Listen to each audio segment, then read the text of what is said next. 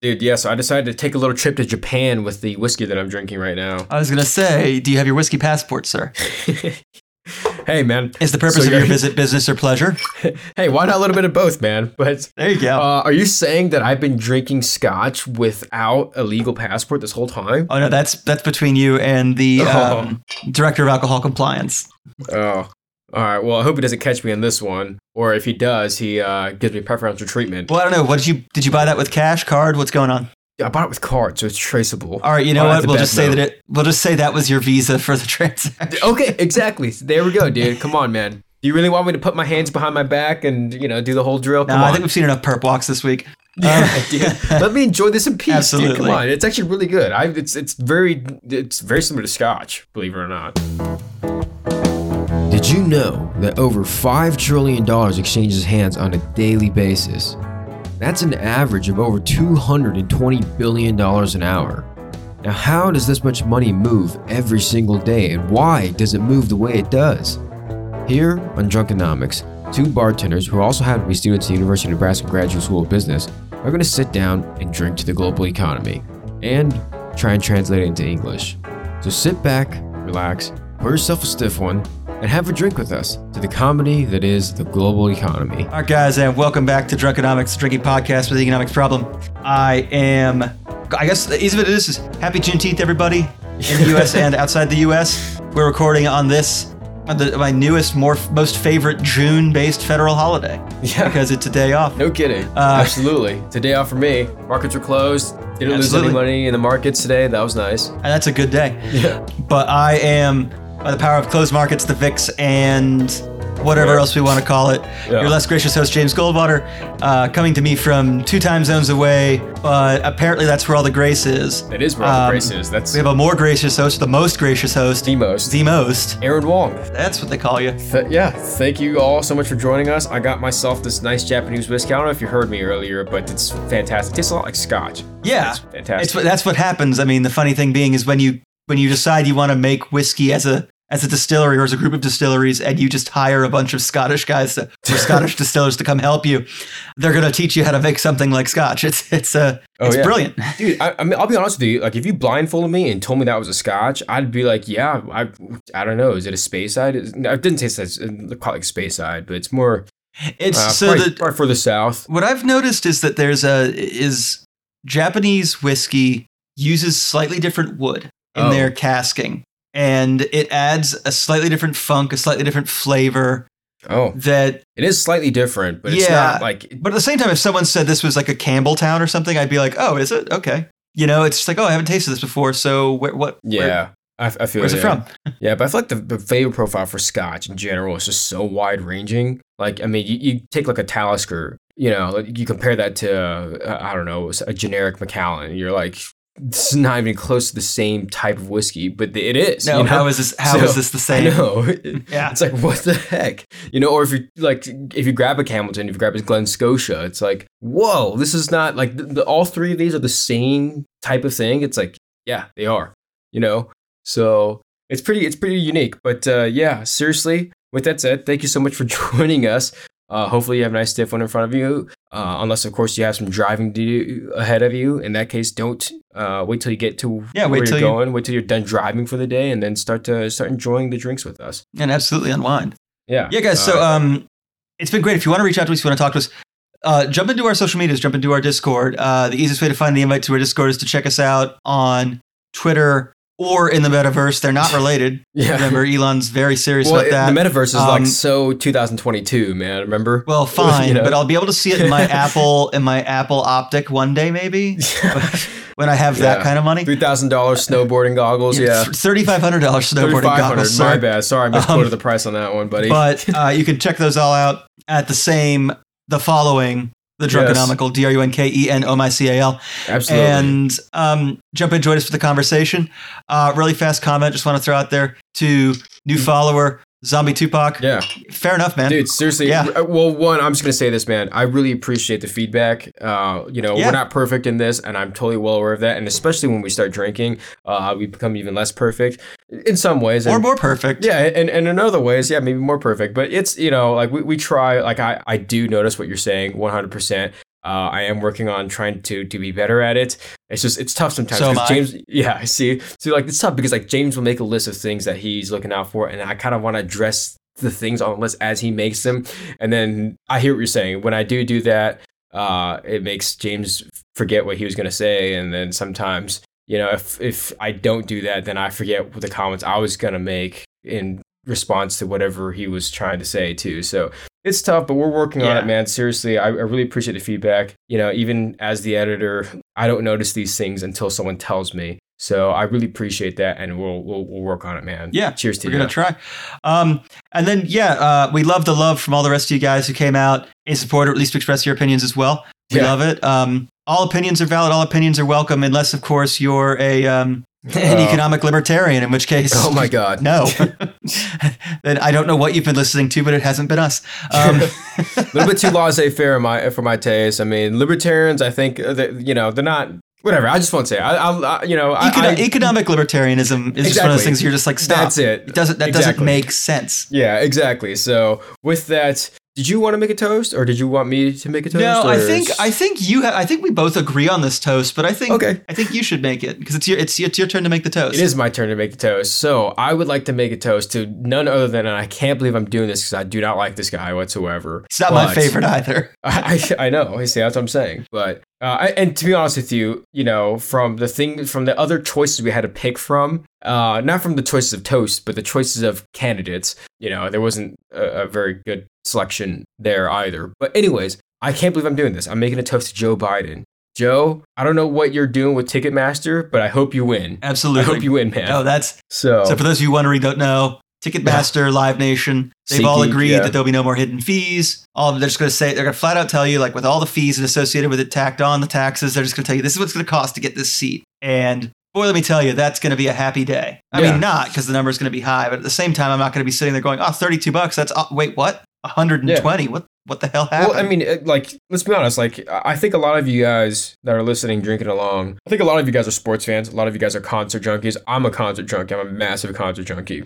In case you guys are wondering, just saw Blink-182 last week. It was fantastic. But whenever I go check out from Ticketmaster or from whatever other, I don't know, event site there is, whether it's Game Time, AXS, SeatGeek, I mean, all these different things, anything of that sort. Every time I check out, I see the ticket, let's say it's $52. When I check out, it becomes like $95. And it's like, why am I paying like almost double of what the actual, it's like, what are all these fees? That is not convenient, Ticketmaster. Yeah, I know. I will print it out and I will pick it up at the box office absolutely tomorrow if I have to. Exactly. See, I will go out of my way to not pay that fee. Exactly. See, back in the day, before we had to go through now we have to go through Ticketmaster to buy any ticket we want. But back in the day, there was a time where we could drive straight up to the venue and say, hey, I want to buy tickets for this concert at this day. And they'll be like, okay, here you go, 2 tickets. And there's no convenience fee or whatever, inconvenience fee, whatever you want to call it. There's none of that you have to deal with. Like, you just ticket price plus tax. Yeah, ticket price is $37 plus tax, $41.82 or whatever it is. Boom, done, deal, let's go. I'm going to the concert next Thursday, right? It's like that. It used to be that easy. But with this with Ticketmaster, look at ticket prices now. They're crazy. They're absurd. Ticket prices are stupid now. It's almost like a monopoly. You don't say. Hang on. Yeah. Wait a minute. Well, what did Adam Smith say about that? Oh, no, wait. What did he say? Gosh. He said, get that fucking board game out of my living room. I'm not drunk enough for that shit yet. That's what he said. 6 hours later. Yeah. Not enough scotch in this house. Yeah, exactly. But like last week, luckily I got Blink-182 tickets for free. But great ticket, great seats too. But I looked up the value of my tickets, and they were like $500, and I was like, you gotta be freaking kidding me, dude. There's no way. There's no way normal people can actually, I wasn't gonna pay $500 for it, I like to think I'm relatively normal. So yeah, cheers to Joe Biden, dude. I really hope this wins. I really hope it gets through. I still fail to see, and Eddie Vedder has been on this too. Eddie Vedder, the lead singer of Pearl Jam, he's been on this case too. He's like, look, man, I don't understand the purpose of Ticketmaster. And I couldn't agree with Eddie Vedder more. He's sang a lot of great songs, written a lot of great lyrics, but this, I agree with Eddie Vedder on more than any of the lyrics he's written. Yeah. See, that specific and I love his statement. lyrics. He's a brilliant That specific songwriter, statement. man. He's the Yeah. Springsteen of the '90s, dude. He's freaking brilliant, man. But like, hey, man. I always say Chris Cornell's the Bob Dylan of the '90s. Eddie Vedder's the Bruce Springsteen of the '90s. Both brilliant songwriters. But yeah, I'm so in support of you, President Biden. Please win this. Yeah. Please win this. You've got everyone's on board with this. Mhm. Not Ticketmaster people, but Absolutely. people. Yeah. But yeah, with that, is it time to pour one out too? I hate doing that. I guess. Okay, okay. It's been a rough week for New Zealand, or at least the chunks I've been paying attention to. Let's pour one out for New Zealand entering technical recession and joining the Germans in Europe in that bad place. Didn't the UK do that too? Didn't they recently enter I into think technical they also recession? did, or that's. It seems like all the fun rugby places are entering technical recession. Oh man. Or all the That's fun rough. beer countries are entering technical recession. So Australia, I don't know if you're already in or if you're about to be in, but this doesn't bode well. Oh man, that's rough. Well, I Yeah. mean, Godspeed to New Zealand, man. Oh no, they're Um, fucked. Okay. it's All right, It's if it- not good. if- It's I admire you putting it bluntly. yeah, no, they got some real problems, but Well, hopefully it stays shallow. I'm with you on that. Hopefully, I don't like recessions, man. I mean, come on. Sometimes they're necessary, but it kind of sucks, man. I feel like it takes years off your life. So you know what? I will pour one out to New Zealand. Godspeed to you guys. If there's anything we can do to help, maybe. Hey, I've tried buying rugby stuff and watching. From the All Blacks. Yeah, but the Yeah. problem is I can't get the beer I want in the U.S. anymore, so I can't do everything I need to. You know what? Here's what I'll do. I'll go buy some New Zealand wine and hope for the best. There we go, man. See, we're doing our part. But yeah, real quick, other cheers and stuff like that. Jared Bernstein, I've no idea who that guy is. He's chief economics guy now in the White House. So cheers to him. And then also, I was gonna say, can't we just? I think we should cheers to Kava. 'Cause the that's- IPO. Just when you oh thought my God. there wasn't gonna be another IPO, there was one, and it. Yeah, dude. Well, it's like the whole SPAC thing and IPO thing just kind of fizzled out like a flame burnt from both ends, or a candle bent. Good burnt from reasons. both- It's really good reasons. I mean, just absurd valuations. Just from being publicly traded. And I think it was one of those things, but like the SPAC craze was literally just, if you're going to SPAC, you're going to take off like Snowflake. And it's like the company Snowflake, not like actual, like a just for the record here. But I had to clear that up. But yeah, like I think there was that whole phase. It's like, I don't want to miss out on these SPACs, you know? And then like Bill Ackman started doing all these SPACs. And then Chamath Palihapitiya, whatever his name is, started doing all these SPACs. And it's like, all right. That was a craze that took off like. Well, it was also 2020. But it was also Remember, 2020. people were just like, "Oh, I got money and nothing to," and casinos Well, are closed. So yeah, well, let's go play some roulette. yeah, there was $7 trillion in QE. So where else is that going to go? New companies, like you have, like at that point, it's like we can't just buy stocks. You know, we have to do other things. You know, what VC venture capitalism took off too in 2020 because it's like we got to park our money somewhere. We have all this cash that Yeah. we have to pay back eventually. So we got to park it somewhere before we pay it back, get some ROI on it. I guess Um, so. With Kava, I've never actually been to one. It's a Mediterranean restaurant or Mediterranean style food. But Yeah. they opened at 22, or they IPO'd at 22, and I know they closed at like 40 something that day, or at least I think they did. Yeah. But it's really Yeah. fast. None of what we talk about is financial advice. Yes, it isn't thank you. Yeah. It is not the opinions of our employers. This isn't communication from them. This isn't information based on any material or any other inside information. This is all publicly available. This is all publicly discussed Yes. information. If you want to know where we hear a fact and we don't cite it, go ahead and track us down on the aforementioned social media. Ask us, and we'll Yeah. do our best to get back to you in a timely fashion. Let you know. For But, sure. Yeah. there's a great line in Billions. We like to go back to the same course. tools almost It's always constantly. billions. It's always But like there's Wall a- Street or But there's a margin call, great yeah. line, and it's either the first season, it might be the second. I think it's the first season. It's the Yum Time episode, but it's Yeah. Axelrod talking to Ben Kim. Is the character's names, and Yeah. he goes and they're eating like The smoothie. they're eating or- snacks from Oh, the little wait, like the cakes from the company, and essentially Axe just says, "Hey, whenever you get a chance, you're dealing with something like this, put a company in your mouth, like eat the stuff. If you're gonna go invest, you need Yeah. to eat it. You need to put it in your mouth." And so for me, I'll hold off on Kava until I've been able to put it in my mouth to make an actual opinion. But Do they I have will say Kavas in- congratulations on a. Yeah. I don't think so. Not in Nebraska. I think Yeah. they're East Coast mainly. Yeah, they have 3 in Phoenix. So, Oh well, maybe. Yeah, I mean, I don't know where else they are. I I think they're just in like the major metro centers, I think is what it is. It's just pretty much think of it like if there's a baseball team there, if there's an MLB baseball team there, there's probably a Kava there. I think that's kind of like and of course other ones too, other cities too. But like I think that's kind of like a good, like if you want to know if your city has Kava. If it has a professional sports franchise, you're probably okay. Does it have an NHL team or an MLB team or an NFL team? I don't say NFL because I don't know if Kava made it to Green Bay, Green Bay, Wisconsin. Yeah, but, that's fair. Like, I mean, Milwaukee, maybe. Milwaukee, that's actually pretty high likelihood. But I don't know, right? But like, congrats on a great IPO, man. Like, when that stuff happens, I mean, think about what happened to GameStop. I mean, it's like new breath. Yeah. So like, it can seriously make or break a company. So congrats to them. Were they that undervalued? I have no idea. Or maybe the guys who built up the IPO just said, look, these IPOs of the past were just out of control. We need to. Or maybe it was just like the first, like they were just feeling optimistic about it. For the first IPO they were feeling optimistic about since, I don't know, I can't think of the last good IPO. Well, it may also just said based on technical factors, and then what we think market sentiment, market conditions are. This is what we're putting it at 22. But yeah, no, spectacular. Yeah, I don't know what else has been happening this week, Aaron. What have you noticed in the news? There's been a bunch of stuff. But I was gonna say, Wyndham Clark won the U.S. Open, so congrats to him. He went to Oregon and Oklahoma State before that. I never played against him, but I knew people that have. But before that, there was something pretty important too. Something that actually is pretty vital to the underlying economy. It's something that we've all been paying a lot of attention to. At least I think we have. And it rhymes with CPI. Oh, is it the CPI? Oh, that's it. How did you know?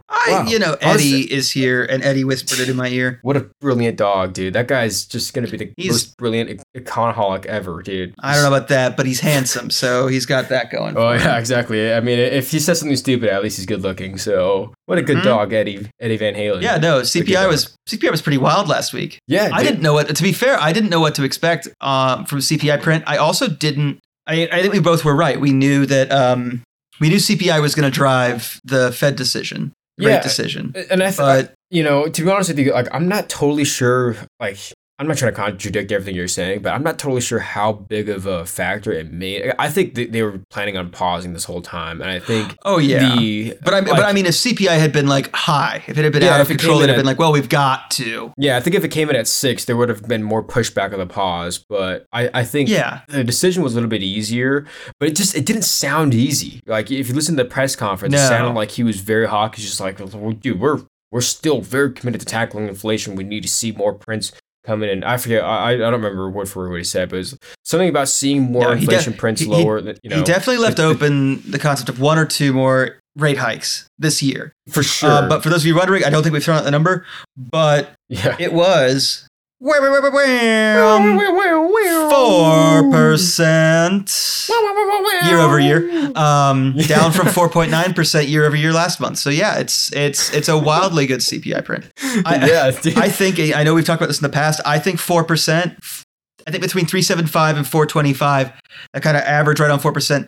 I think this is where we're going to live for a while. I think this is about. So for me, I think we've reached a point where CPI is like not where it should be, but like where I fully expect it to be because of everything else. Yeah, well, I think still, I mean, we saw this last year, we're seeing it now, but CPI is very much, there's the other index too that we can look at, which is CPI X food and energy, which is a dumb index. Why do they even create that? Like, as Charlie Munger would say, that sounds like bullshit CPI. I know, dude, it's ridiculous, but like I think what you should do, maybe you can have like a discretionary index, right? I don't know. I don't work for the BLS, so I have no say in this. But like maybe come up with a discretionary index, and then come up with like a total market index, which is the CPI technically, right? So like maybe that would be it. But like why is the Fed even paying attention to the X food and energy basket? I have no idea. But anyways, so yeah, like as a human being, as we get into summer, and I think you in Arizona, as we get into summer, would agree. God. Without energy, the AC doesn't work, and that's not comfortable. No. And without food,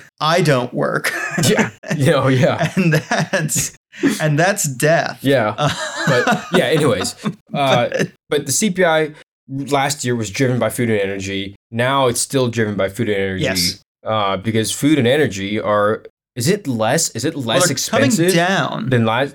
So technically, the way I'm It's reading not this, quite. Well, some things are, but not everything. not So, like, everything, but energy. as I see it, eggs actually are. Eggs are now less expensive than they were this time last year. Well- So slight negative change. Yeah, well, I year mean, over year. technically, gasoline, according to this thing I'm seeing on the BLS site, it's gasoline and fuel down. So gasoline is down 5.6%, fuel is down 7.7%. Energy services are down 1.4%, with electricity being down 1.0 and utility being down 2.6.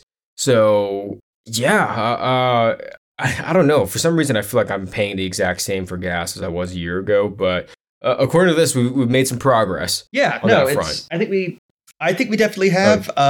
I'll agree with you. I don't know that I've noticed all that much change in gas prices. I think what I've noticed is change in gas availability, because I seem to remember a few more pumps about this time last year having the yellow handle on them, or the Oh, yellow yeah. bag on them from shortages. And I'll say is for food, I haven't noticed it everywhere. In fact, some of my favorite things to grill definitely haven't come down in price. Yeah. But some other things have, like, so, yeah, definitely some of like the pork Well, products, like, like some of the, yeah. it's like some bacon, pork shoulders, other things I buy for, just taste good.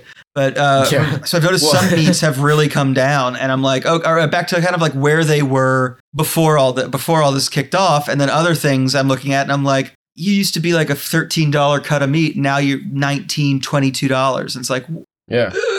Yeah, I know, like seriously, like is what I sound like at Hy-Vee. I know, like what's that, Deadpool? Like when you're in that little thing and they turn the oxygen levels way down. Yeah. So, dude, it's like, yeah, it's still like that. I mean, chicken prices have gotten a little bit better, I think, too. But Yeah. I still feel like eggs have sorted themselves. Chicken's gotten better. Yeah, so some beef. What I'm noticing is some beef oh yeah, beef is beef still big time. expensive I think beef has actually gotten less expensive because I remember paying like as $10 a whole. As a whole, But yeah.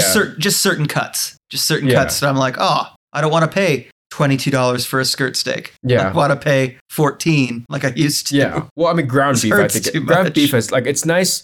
Like I feel like I'm paying less than $5 a pound for ground beef now, which I'm like, Yeah. what a. I used to be paying $10 for that. It's like, yeah, what a steal. Yeah, and that's crazy. Like one of those things. I think it's what's always very interesting is that there's kind of those things that in an economy there's like those little things that you always look at. So like in Malaysia, Indonesia, we might be looking at like palm oil. In the United States, you might be looking at ground beef. In New Zealand, you'll be looking at lamb prices. Yeah. Right. So it's yeah. these different things that if that is out of control, like if there's always those very specific like, oh, if that thing's crazy, that means that the whole chain's out of whack. Yeah, the whole system's gone. Yeah. Well, it's like the very substance that the people that really are the moving pieces in the economy. If this thing that everybody buys is all of a sudden, 25 cents a pound more expensive, it's like, whoa. Well, then where does that money stop getting spent? Yeah, exactly. So, what discretionary things, food and energy, become a little bit Yeah. see a little bit of deflation. But yeah, it's a good print. I think food is still up a little bit. It is. Year It's over up. year. It's up. I think 6% year over year. I think it's Still more- 2/10. I know it's like 2/10% or something. I thought it was like I'm seeing food in general is up 6.7% from a year ago. Okay, that's what you're looking at. Okay. Yeah, just food in general. Sorry. Yeah, I was looking at month over month. My bad. So when I said energy being 3.6 down, it's actually 11.7 down year over year. That's 3.6 month over month. So that's my bad. Oh yeah. No, that was my bad. Yeah, and I realized like a month over month does make more sense for like a person who's sitting here going, well, how much am I paying more? Oh, you're paying 0.2% more this month for the same product than you were last month. Versus, if you have a longer memory on things, which for seasonal buys of certain stuff I do, that's 6.7% where it's like, man, what's happening? Yeah. So I think at the end of the day, we kind of have to look at the CPI thing. But like this is a good print. I don't remember if it beat expectations or missed or hit or I can't remember exactly what it was. But I don't either. I think this is a print that was like, I'll be honest. I think that when they set expectations for this print, they had no fucking clue. I think they were sitting here going, we think it's. I don't think they ever do. Yeah, but I think this time they were particularly like, oh, it's gonna be between like 4 and 4.75 or something. And as long as it's there, we're doing great. And then they're like, if it's over 5, maybe we have to be more hawkish. And if it's over 6, I think we have to hammer down on it. Yeah. Well, the funny thing too is like we are starting to see like good news is good news and bad news is bad news. Whereas like remember when bad news is good news? And there was no good news because there was no good news. Yeah, but it was bad news is good news and worse news is bad news. Yeah, I know. Like, but basically everything, like the markets, what they priced in, they only priced in one thing and one thing only was whether or not the Fed was going to pivot, right? But now, like, we're seeing, okay, a good inflation print, 4%, you know, it means the Fed most likely, they're probably not going to raise rates anymore this year, right? Just based on on the data that we have now, right? Which if it were to stay here or decrease, yeah, you're probably right. Yeah. But well, and like, let's be honest too, you know, like we all know that monetary policy, it takes about a year really to take effect. You know, it takes a year of new issuances of bonds and all that kind of stuff. It obviously, you know, rate decisions affect bond prices now, but like for it to really take effect into the economy, into our pocketbooks, it takes about a year. Yeah, for it to become endemic to the economy as opposed to like, the banks or the financial institutions have seen the good news and so they start to buy, sell, and trade accordingly. So it's like, oh, okay, well they're exactly. Yeah, like, or take on new debt accordingly, or whatever it is, right? Yeah, so behave as if, you know. So I think, you know, maybe this is the Fed. You know, I can't believe I'm saying this, but like, you know, the odds of a recession, I think, are going down. But I think it's still a rolling recession, like we said last week. I still think, I can't believe, like, I think the Fed might actually, I don't want to say soft landing, but they might navigate us to like, you know.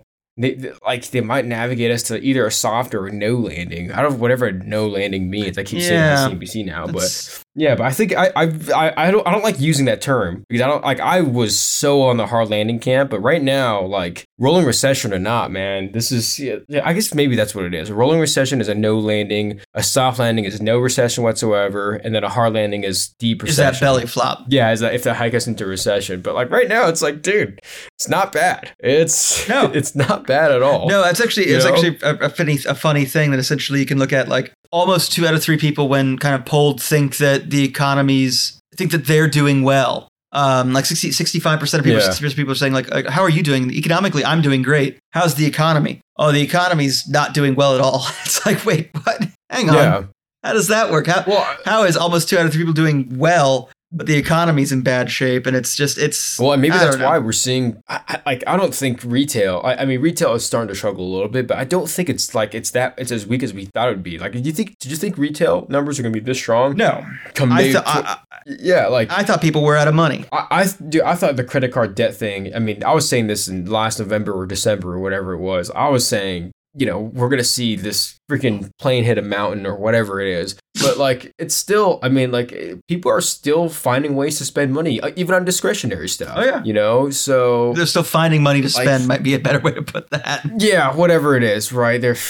Whatever it is, it's still working. You know, I'm not saying that it can't fizzle out, but what I said in November and December wasn't necessarily correct, but at the same time, I was not the only one saying it. No. And I'm not saying you were with me on that. I'm saying everybody was on that. Everybody was. We definitely were. I definitely was. Even ex-Fed presidents were saying that. Even ex-Fed presidents were saying like, dude, this is terrible. Like this. Well, like this credit card debt is, you know, and it's still not great. To be fair, it's exactly, not. Yeah. I don't.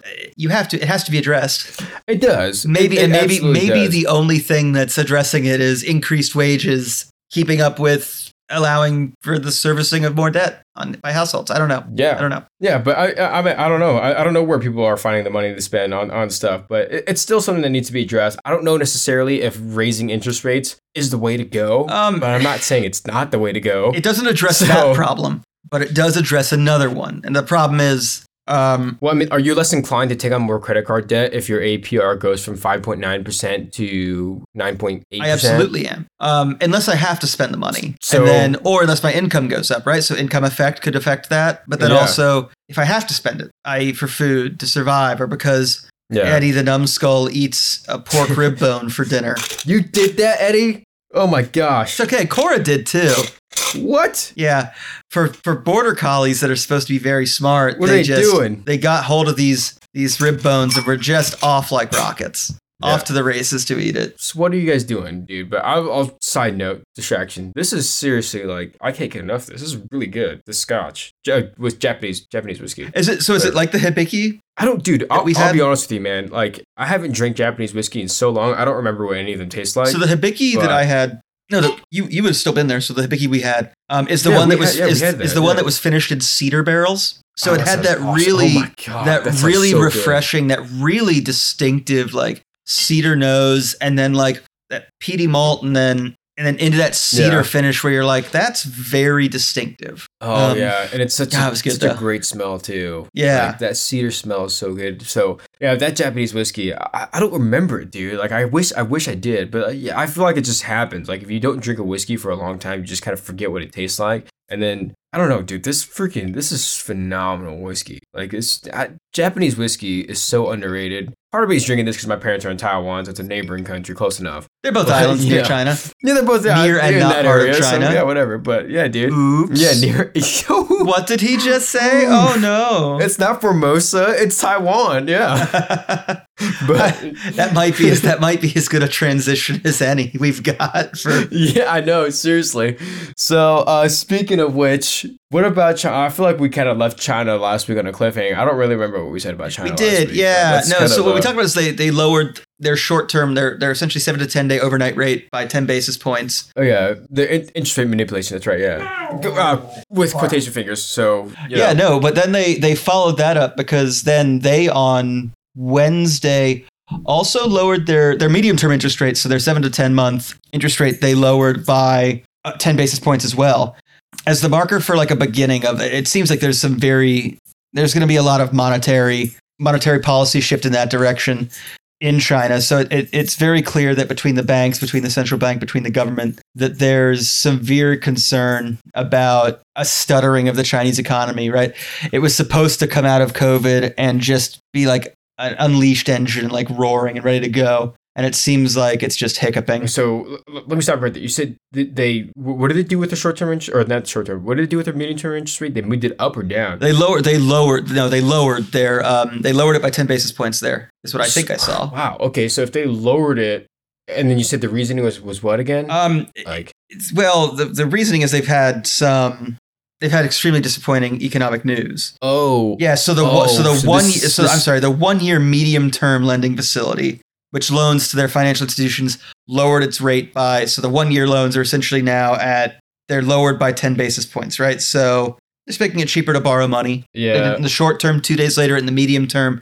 And we should expect, or I would strongly expect to see more quantitative easing, more liquidity going into markets, more intervention to expand the economy. So I think one of two things, one, interest rate manipulation, I think is a very common thing for a lot of central banks that don't want to make their economy seem like it's in a recession. Like right now in the US, we're looking at a yield curve that is just so wildly inverted, and it's been inverted for such a long time. And every single time it's been this inverted for this long. Not every single time. About 90. Well, I think is 85 to 90% time. You enter technical recession, or you see periods of downgrowth, and it's like they didn't. Well, we saw it in 2020, going into 2020. Yeah, well, I mean, like the rule for the yield curve inversion is every single time we've been in a recession, it was preceded by an inverted yield curve. Every time we've had an inverted yield curve, didn't proceed into a recession. But normally speaking, when there's a yield curve that's this inverted and for this long, I think it's pretty much always, since the yield curve has been a thing, it's pretty much taken us straight into a recession. So there's that. Like they manipulate the yield curve for that, but at the same time, it also creates a better lending option for people that don't want to pay high interest rates. A better borrowing option. Exactly. A cheaper borrowing option. So there's two things, right? From that instance, where like all of a sudden, if there's a cheaper borrowing option, at least from the what's up, Eddie? Yeah, from the 6 to 10 month. The 1 year medium, and then. So if there's a cheaper borrowing option there, like, what do you think it does to the bonds surrounding it, right? It's very clearly, to me, it's very clear they're trying to get liquidity out there. They're trying to stabilize an economy that's growth was based so very heavily on the housing market, and a housing market that's now collapsed, or is collapsing, or is mired in bad options. Like there's no good way out. And so, and you look at that, Well- it's not just the, it's not just that they're reacting to. They're reacting to the fact that Chinese youth unemployment is the highest it's ever been, 20.8% Yeah, no, that's Of- that's insane. of Chinese between the age of 16 and 24 are unemployed. 1 in 5, more than 1 in 5 More than 1 in 5 are the ones that are working, are right? unemployed. Like, Of that yeah. age group are unemployed. And then you've got the ones that are actually in- working though, because like there are plenty that are just focused on school. Oh yeah, or I'm whatever, sorry. That right? would be So, considered yeah. part of the labor force are unemployed. So not school. Yeah, not, because if 1 in 5 yeah. of all would be it's it's not but bad, but based you on know. what the unemployment, the metric for what it takes to be unemployed, they are at 20.8% of Yes. that.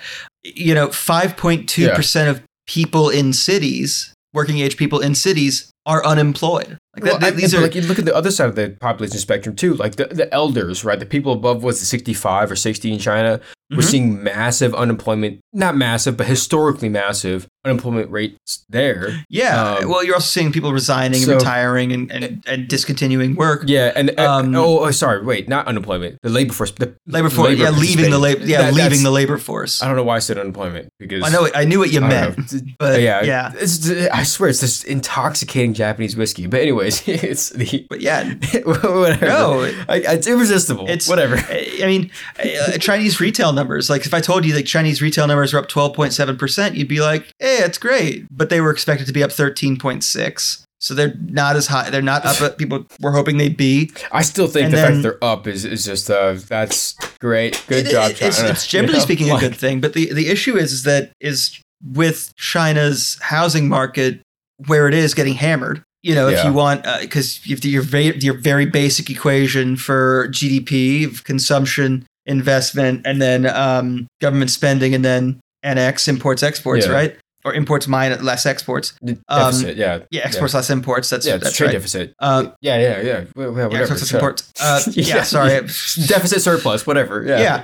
Most economies, the U.S. economy is 70%, 60-70% consumption based. 70%. China, it's not. It's nowhere there. It's the U.S. is 70%, but China's Yeah. not there. China's housing market, right, is an investment. So a lot of their economic growth has been in the I section, and as they try Yeah. to push the consumption spectrum section of the GDP of the economy to make up for all the failings in I. It's too much, too fast. It won't work because of that.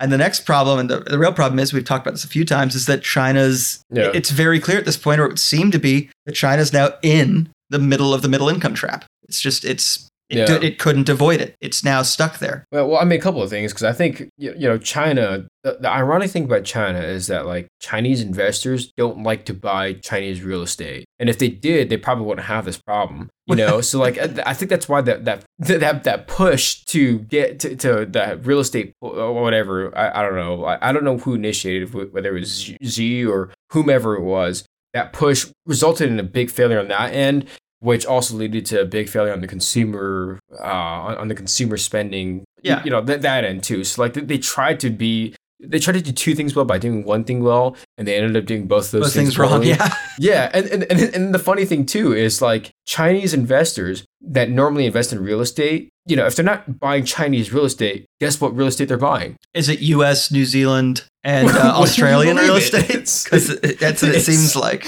So, like, wouldn't you believe it? So, like, I mean, I think what they did, like, this initiative, whatever it was, I don't know how else to say this, but it just, how sometimes you, like, try to give someone a high five and they just don't Oh, they leave you hanging? acknowledge. Exactly, that's what it did. This initiative left Chinese real estate hanging. They're up there waiting for the high five, and it's just not coming. And no one wants it because what they've actually put up is a skeleton hand, right? A skeleton hand. Well, because no one can live in the house. Well, I mean, maybe what they saw behind it was 10 feet. There was an American real estate guy going, "Hey, I want a high five too." I'll give you a high five. Well, but that's the thing, and we've talked about it. You've hit the nail on the head when you said, well, an American, if you buy a home in the United States within a certain period of time, almost every time, because sometimes it doesn't work out because you have a shitty developer or the fraud or something changes and you suddenly building's not there. But in the US, like, if you buy a house, you can rent that house tomorrow. Like, in theory, like, as everything gets right, and you can make revenue. Versus the Chinese house that you did that with. Well, great, you bought the apartment, but it's it's just concrete. finished. It's not finished. There's no It's a concrete structure that's not electricity. There's no livable. water. It's not. The plumbing, It's not a finished building. So it's like, nothing. why would I buy for $400,000? I Yeah. could have this house with a pool and a yard, and I can rent that out to someone Yeah. for $2,000 a month or whatever, or I can spend $400,000 on this wicked penthouse that I have to go up 50 flights of stairs to get to, and then when I get there, there's no windows, no water, no power, no walls, no lights, no nothing. Yeah, so like if I'm up on this 40th story penthouse and I need to take a slash, I can't just pee in the corner, you know. There's no toilet. There's no working toilet. It's like, that's how bad it is. There's no working toilet. Oh, I'm hungry. I need to cook something. The stove doesn't work. You Yeah. know, it's like, And I can it's tell you, stuff like that, the like, delivery guy's gonna call you from downstairs and be like, "I'm not coming up. I'm not coming up because the elevator doesn't yeah, work. meet me down Yeah. here." Yeah. So, I mean, it's literally just a concrete structure and nothing else. And like, the problem with that is, you know, they sold these units and they said you can start living in it by July 1st, 2022. And guess what? Come July 1st, 2022, it wasn't finished. Yeah. So they've been living in this for almost a year now in this completely unfinished apartment or condo or whatever it is on the 30th floor of some building. And it's like, all right, well, I need to pee really, really bad in the middle of the night, and now I got to go down 30 flights of stairs to Yeah. take a slash. You know, and the money to finish that building, to do all the other things to make it actually livable, was actually going to be money from the next project that they started doing, right? So technically, it was money that ended up getting invested in the United States. Well, and that's Like- the Chinese real estate investor invested in the United States because he said, that's legit, that's real. Versus the American, certain Western investors It's tangible. decided to invest in the Chinese real estate because they saw the wealth management bonds and they went, "Ooh, that's a really attractive yield." Yeah. So when the staff of a restaurant don't eat there, think about that. That's. Hey man, this bond trading at 285. What's going on Oh, here? we better get on it. That's money it's free money, son. Oh my god. But yeah, no, that's China. Like they've just. So I mean, and yeah, that's why if you're wondering why the meetings in China, so Antony Blinken, the U.S. Secretary of State, America's diplomat to the world or foreign policy guy to the world, Yeah. has been in China the last few days. Had an impromptu kind of last minute meeting with Premier Xi, which was not scheduled. So that's taken to be, there's a good sign in the negotiations. Things are working out. I think that's a good sign for sure. But like, I'm sorry, I'm still recovering from what you said about them investing in the real estate for the yield. Hey, like, it's so funny.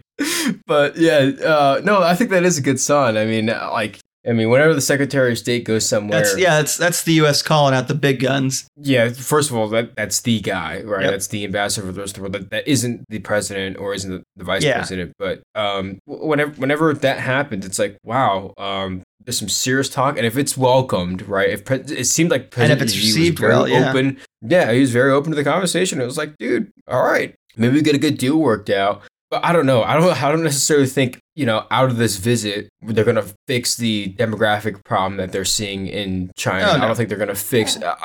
China is still seeing, like, they're staring right at, like, a huge menu of problems. Yeah. None of which I think are, like, they have a real solution of fixing, or at least they're, like, it just doesn't seem like they're actually trying to acknowledge any of their real problems. No. So I think It's easier not to. yeah, it certainly is. But I think at the end of the day, what it comes down to is President Xi, and we talked about this over and over again, a firm believer of this, but President Xi just does not have a real grasp of reality in China. And I think a lot of this is because he doesn't want to hear what he doesn't want to hear. Yeah. If he hears news that fertility rates are insanely low in China, he's just, we'll paid just you to say we'll that, just incentivize having Like- a third child or a fourth child. Or he'll come up with a limp dick solution like that. It's like, dude, come on, like that's not really solving anything, man. But I don't know. It's a tough situation because like China has been like a big it's been a bit like a huge important puzzle piece in the global economy.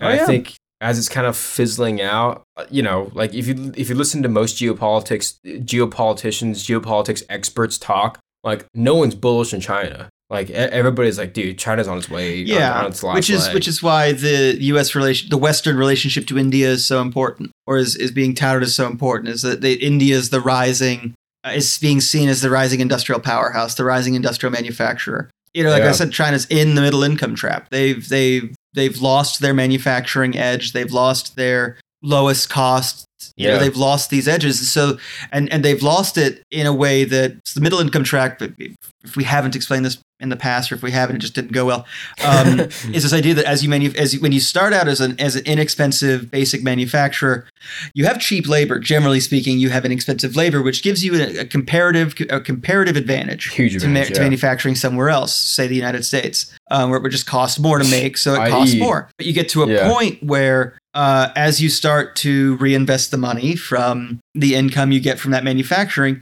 you educate your population, you increase the quality of life, the standard of living, and as you go, eventually your labor becomes more expensive in order to support an increasing standard of living and increasing quality of life. Absolutely. And if you don't thread the needle very carefully, and again, it's very difficult to do, it's why it's called the middle income trap, is if you're not absolutely prepared and really committed to doing this the right way, you end up pricing yourself out of being the cheapest, you destroy your comparative advantage, and it goes somewhere else that's less expensive to manufacture the goods.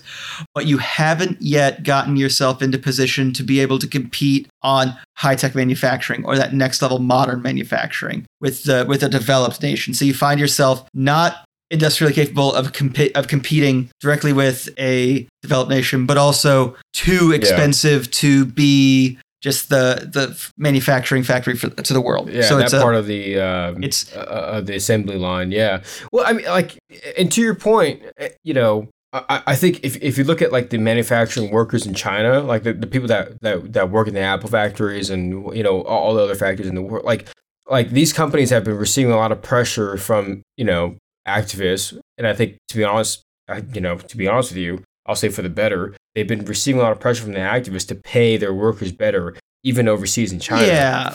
And it's when you have suicide nets on your building, it's not a good look. Yeah. And I'll be honest with you, they pay more than most manufacturing facilities in China. They pay more than a lot of them. They pay almost double, the average. And I'll be honest with you, what they pay is still not good. Yeah. Even though it's double, right? I'll say it's certainly for the better. But if you factor that in, it's okay, now what China's been doing is they kind of been leveraging well, we're requiring you to pay our workers a little bit more, and we're really just doing that based on the leverage of if you decide to pick up your factory and move it over to Indonesia or move it over to Malaysia, that's not going to be easy for you. Or if you move to India, that's not going to be easy for you. That's going to cost a lot of money for you. And it's going to take you, I don't know, it'll take you years, 18 years to get some positive ROI on that. So are you really willing to do that for, a loss of 18 years? And they're really leveraging that. But I think as time goes on, the problem is eventually the answer is yes. Yeah, well, I mean, as time goes on, as more geopolitical risks come up, and as labor becomes more expensive in China, which it is. I mean, if you look at the employment numbers, the explanation for a lot of the employment numbers is you can explain a lot of the unemployment numbers or the workforce participation numbers or whatever it is in China. You can explain that all by saying they're not paying the employees enough, right? Oh yeah. If you're 61 years old, do you want to go back to the Chinese factory and make $4 an hour, or do you want to just retire? Yeah, and if you're finally at the point where you're able to collect your pension, maybe retirement's your go-to. Yeah, but there's a certain point where all of a sudden that becomes a little bit you can be talked out of retirement if they pay X amount of dollars an hour, right? Oh yeah, there's a dollar amount for everything, right? Yeah, exactly. I mean, there certainly is a dollar amount. So I think China's trying to leverage whatever they can while they have time left. Well, exactly. So I think there is pressure now on a lot of these big corporations in America that have these factories in China. I think there's certainly pressure on them to go elsewhere, and I think India really is starting to be much more appealing. I'm not saying it's going to happen anytime soon. Well, they've already done some there. And they started doing the newest version of the iPhone in India, which was a big slap in the face. Oh, yeah, exactly. Well, and I'll say this too. Indian whiskey is fantastic. Amrut is fantastic. I love that one. Amrut is great. I was trying to get that into an Amrut, awesome, but I can't do it. I'm just going to say Amrut. Am I right? Amrut. Terrible accent, but I'm trying. But you're absolutely right, man. I think there's definitely a lot of pressure on China. But with that said, if you're trying to ease some pressure on yourself, if you're just trying to relax a little bit, I know a place you can find a nice Drunkenomics tank top to relax by the pool in. Absolutely. And it would look great on a pool deck. It would look great at the beach. Look great on the golf course, right up until security tells you need to get a polo. You need to get a polo. Well, we have those too. Exactly. At drunkenomics.myspreadshop.com. Absolutely, yeah. Seriously, anything there is much appreciated. I love you all for listening along, and if you want to be a walking billboard for us, we'll take it. Is also greatly appreciated too. But that can be found at what's the link again? drunkenomics.myspreadshop.com. Excellent. And it's a great time. And then obviously, if you already have too much merch, you have too much swag, you're such a dashing econoholic or drinkonomist that you don't need to rep the merch. Everyone just knows that you are. Everyone just knows you're that guy. Why don't you check us out at patreon.com/drunkenomics, DRUNKENOMICS, and help us keep that ice cold, because I'll be honest, it was 96 degrees today in Nebraska. Wow, dude, it was 103 here in Phoenix. So see, and let me tell you, that's pretty rough, man. All I'm gonna say is, like, I'll be honest with you, a Miller High Life never tasted so good. Like that was pretty bad. My barely cooled Yingling, like the one that has been sitting on ice for, it went from room temperature on ice to for maybe 20-30 minutes. I was like, that was refreshing and just great. Yeah, dude. If you want to leave a tip in the tip jar, we're both bartenders by trade, econoholics by choice. This life chose us, dude. Come on. Yeah. So if you want to leave a tip in the tip jar for for us, hopefully one of these days we'll be able to make you a Manhattan or a Rusty Nail or Amaretto Sour or a whatever your favorite drink is, a martini. We're happy to make that for you in person. But in the meantime, if you want to leave a tip in the tip jar, seriously, anything there is very much appreciated. That can be found at Patreon, patreon.com/drunkenomics, DRUNKENOMICS. Yeah, that'll help us keep the lights on, the liquor cabinet stocked, the ice frozen, the fruit fresh, and the chess being played. And the chess being played, and also it'll help us not brag, just say. It'll help us fill and kill. But most importantly, seriously, my encouragement for you all as we try to do this ourselves too, I mean, this is definitely a pursuit, but my encouragement for you all is to continue to do, what's that one thing again? Staying drunkenomical, stay drunkenomical, be drunkenomical. Stay drunkenomical, guys. all of those things, all of the above, man. Cheers, my friend. Cheers.